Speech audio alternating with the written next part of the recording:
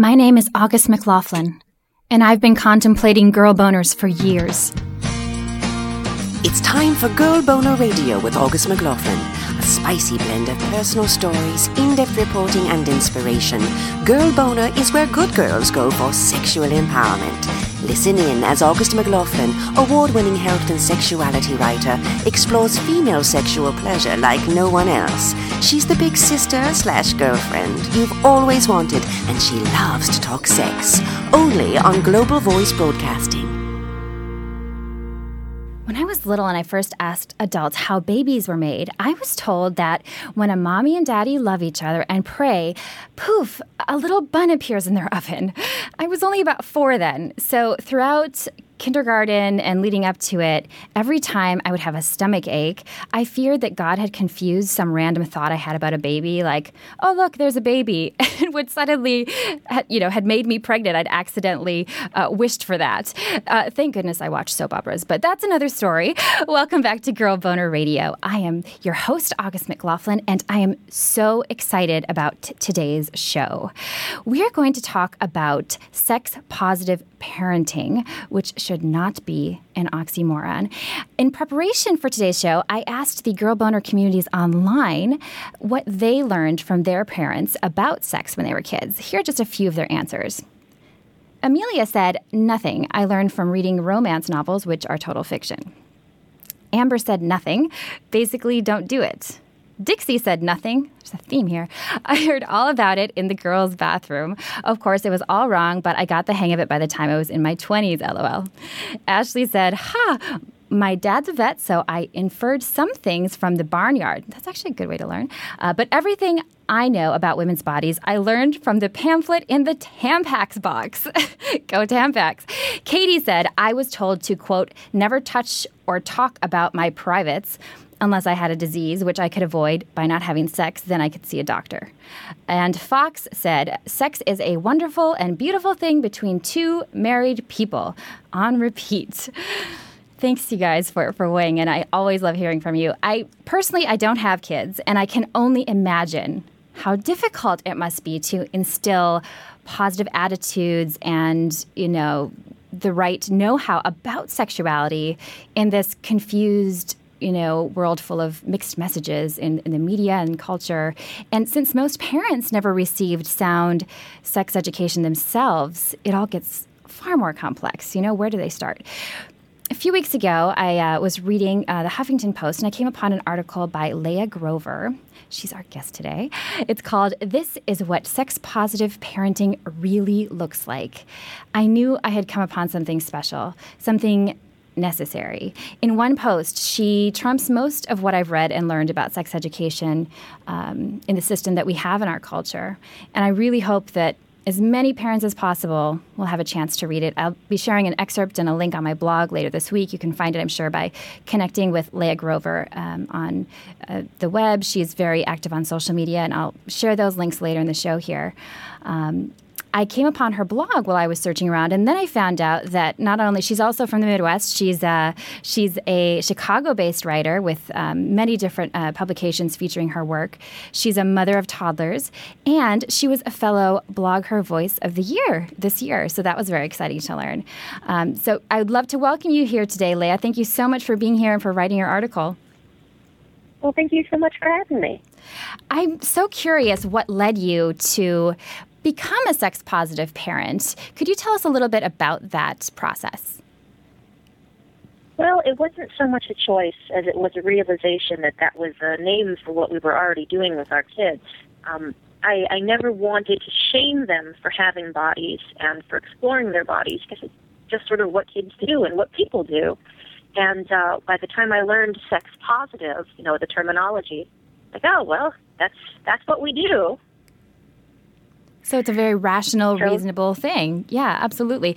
Is that something that you can probably hear the surprise in my voice, just because so many people, it sounds so obvious when you say it, and, when we embrace that, it is the most obvious thing. Were you raised with that belief?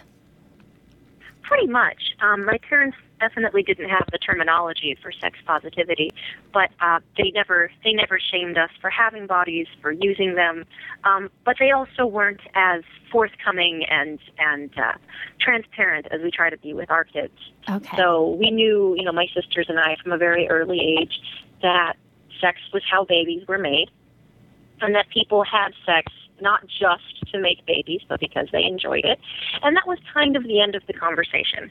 After that, the implied conversation was, what we're talking about when sex comes up, and we know what we're talking about when sex comes up, so we'll just leave it at that. Okay. And so a lot of it, didn't really come full circle for me.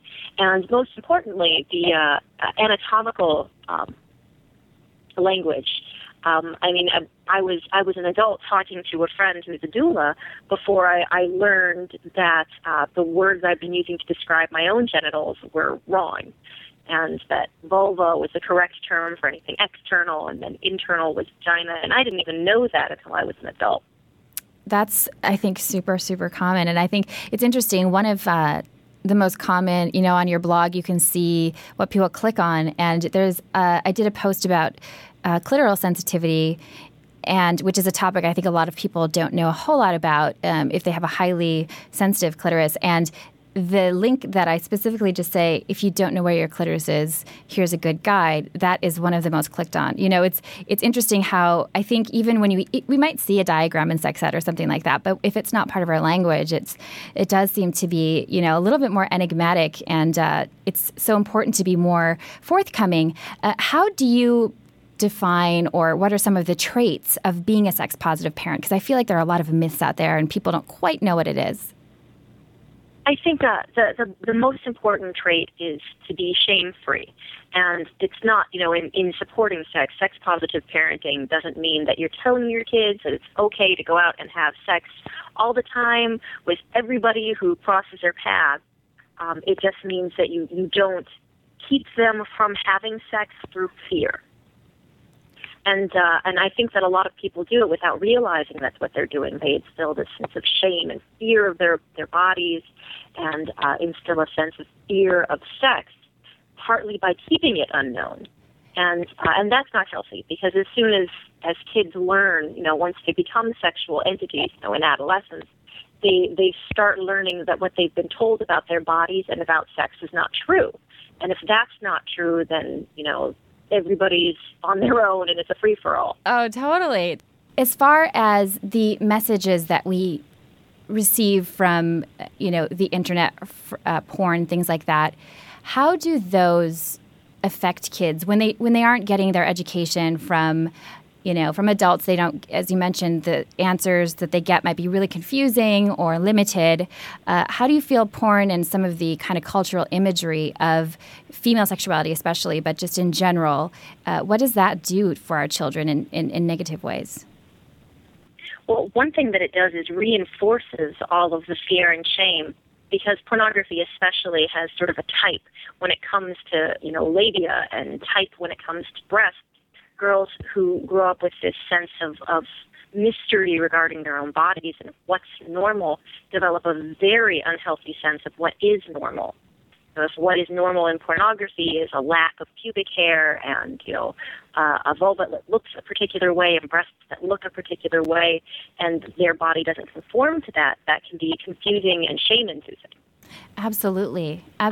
And also now it's causing all kinds of problems with sexual function, because, if they're always looking at a screen while they're feeling aroused, once they start masturbating and stuff like that, girls and boys are developing porn addiction and also dysfunction, that they can't be turned on by what's natural and real. How old are your kids now? 4, and 2. Oh, wow. You have a lively household, I bet. Yes, we do. Yeah.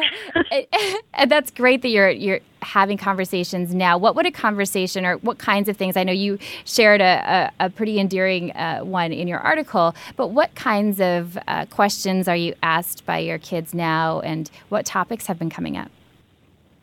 Well, they want to know why I have hair in certain places that they don't. And the biggest questions came up when I was pregnant with the youngest. The twins were very curious about how that happened. And we have, we're sort of at this stage in our lives where a lot of our friends are having babies and a lot of their friends are having younger sisters and younger brothers. And so they're sort of constantly surrounded by people who are pregnant or were recently pregnant, and it leads to a lot of questions. Where did that baby come from, and how did it get in there, and how does it happen? And so we've sort of put an end to a lot of those questions through just blanket sex education. One book that I can't recommend highly enough, it's just fantastic, is called What Makes a Baby? And it uses the language that inside some people's bodies there are eggs, and inside some people's bodies there's sperm, and inside some people's bodies there's uterus, a uterus, and it takes all three of those to make a baby. But since some of our friends, conceived through IVF, we conceived our twins even through IVF, and we have friends who are, gay couples who used artificial insemination or surrogates. Then just using the conversation of this is what parents look like, and it's that simple, can be sort of misleading and confusing. Sure. And I love that book because it doesn't do that. It just talks about the different parts, and they're all remarkably sort of neutral, and I like that a lot. So those are some interesting questions we've sort of had to tackle. And part of being sex positive involves, not sort of passing judgment on different kinds of sex or different sex acts. And so, for example, talking about gay and lesbian friends in the same sort of language and with the same sense of normalcy that we do about ourselves as a heterosexual couple is very important. Because part of shame, and sex negativity also comes from this sense that there's only one right way to do it. And the one right way to do it is heterosexual and heteronormative. And the one right way to do it is waiting till marriage to have any sex and then only doing it for the sake of procreation. And that tends to be the sort of sex negative narrative, and it's just not true.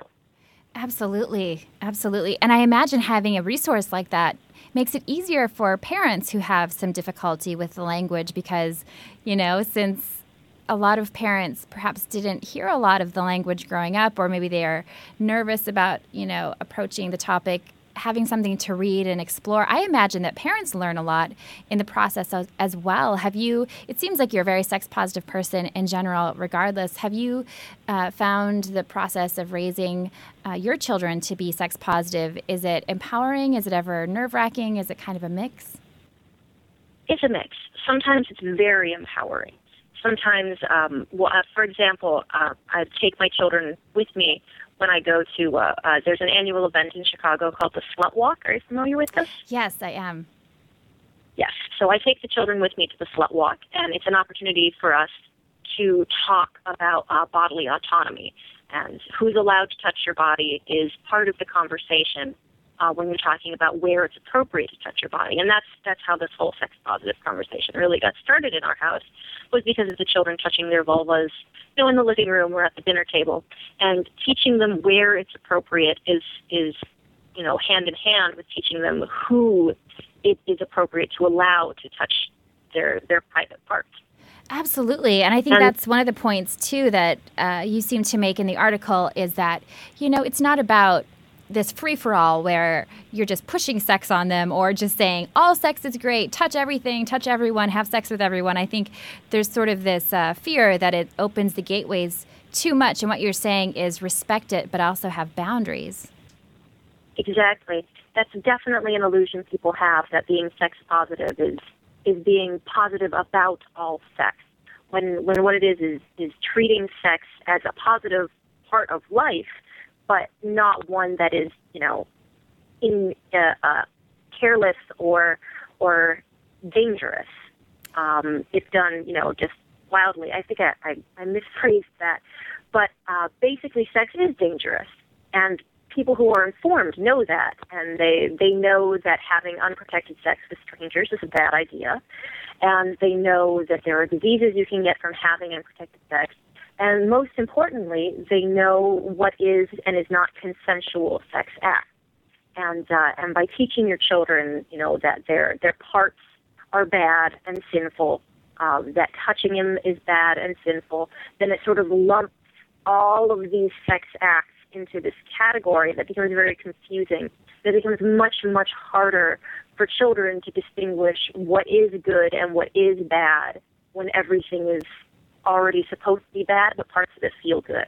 That is an excellent point. Absolutely. I think you're absolutely right that is a deep and broad myth. I was actually reading an article about a curriculum that was people were trying to pass to get into an education system locally here, and it seemed like a wonderful program, but it explained what BDSM is to, adolescents. And the comments from the parents that they quoted in some of the articles were just really horrifying. One woman actually said, and I'm paraphrasing, but she essentially said, there's no way that I'm going to teach my daughter that sex is pleasurable. I mean, that's almost verbatim what she said. And it just, first of all, that just hurts to hear, because you also know that she doesn't personally have that pleasurable relationship, and how deep these kind of issues run. You mentioned the slut walk and also body awareness. How does sex positivity help, improve and make a difference in rape culture? Well, when you're sex positive with your children, and that's with boys and girls, with all children, you raise them with a sense that sex is something people enjoy when both of them want to enjoy it. And I think this is a big problem that we have, particularly in the way we parent boys and girls differently, is the sex negative attitude towards girls is, don't have sex, don't have sex, don't have sex. And at the same time, boys are constantly getting this message through all of popular culture, through music and movies and TV and their parents even, that boys are supposed to want it and supposed to pressure girls into giving it to them and supposed to constantly be seeking it. And that makes consent a very murky area. It means that it's a climate in which date rape in particular is just insanely prevalent, but even more so that most of the people committing date rape don't even realize they're doing it.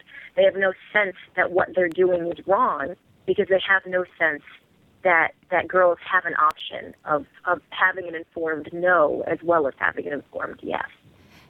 That is an excellent, excellent point. And I think you're right about the gender differences. One of the biggest pet peeves that I have is hearing people talk about, that teenage boys, all they think about is sex. Or actually, an acquaintance of mine told me that he's raising his daughters to be essentially, he described sex positive. He said, I want them to know it's a natural thing and all of this. But then he said, and I just told them straight out that boys, all they want is to get in your pants, and that's just the way it is. And it's so scary to hear things like that, because it also, suggests that all boys are a certain way, all girls are a certain way, that females having sexual desire is not, a normal thing. And as you said, the way that it's presented in porn, a lot of times it's violent. So even the girls think that that's what it looks like, which is really, really scary.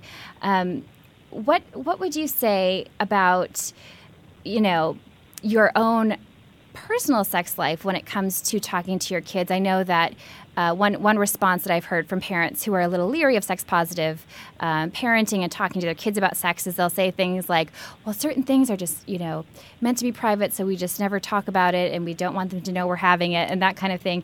Do you talk to your kids about your sex life? Do you encourage that, or do you just only if it comes up type of thing? Well, definitely only if it comes up. We're not initiating conversations with them about our sex life. But in addition to that, we don't really talk about our sex life. They don't need to know details. They haven't asked questions regarding details at this point.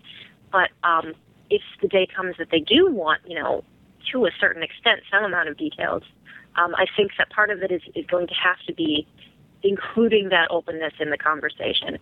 So if one of them comes to me someday and wants to know if something is normal, is this, Sally at school said that some people put, their boyfriend's penises in their mouth, and I thought that was crazy. Do people really do that? And I'm going to say yes. That is a thing that people do, and it can be pleasurable for both parties, but if you don't want to do that, you have no obligation to, ever. And, I think that's an important part of the conversation is being able to, get over your own embarrassment and say, yes, some people do this. Yes, if you really want to know, I've done that. But to say it, honestly and without a sense of necessarily shame or embarrassment.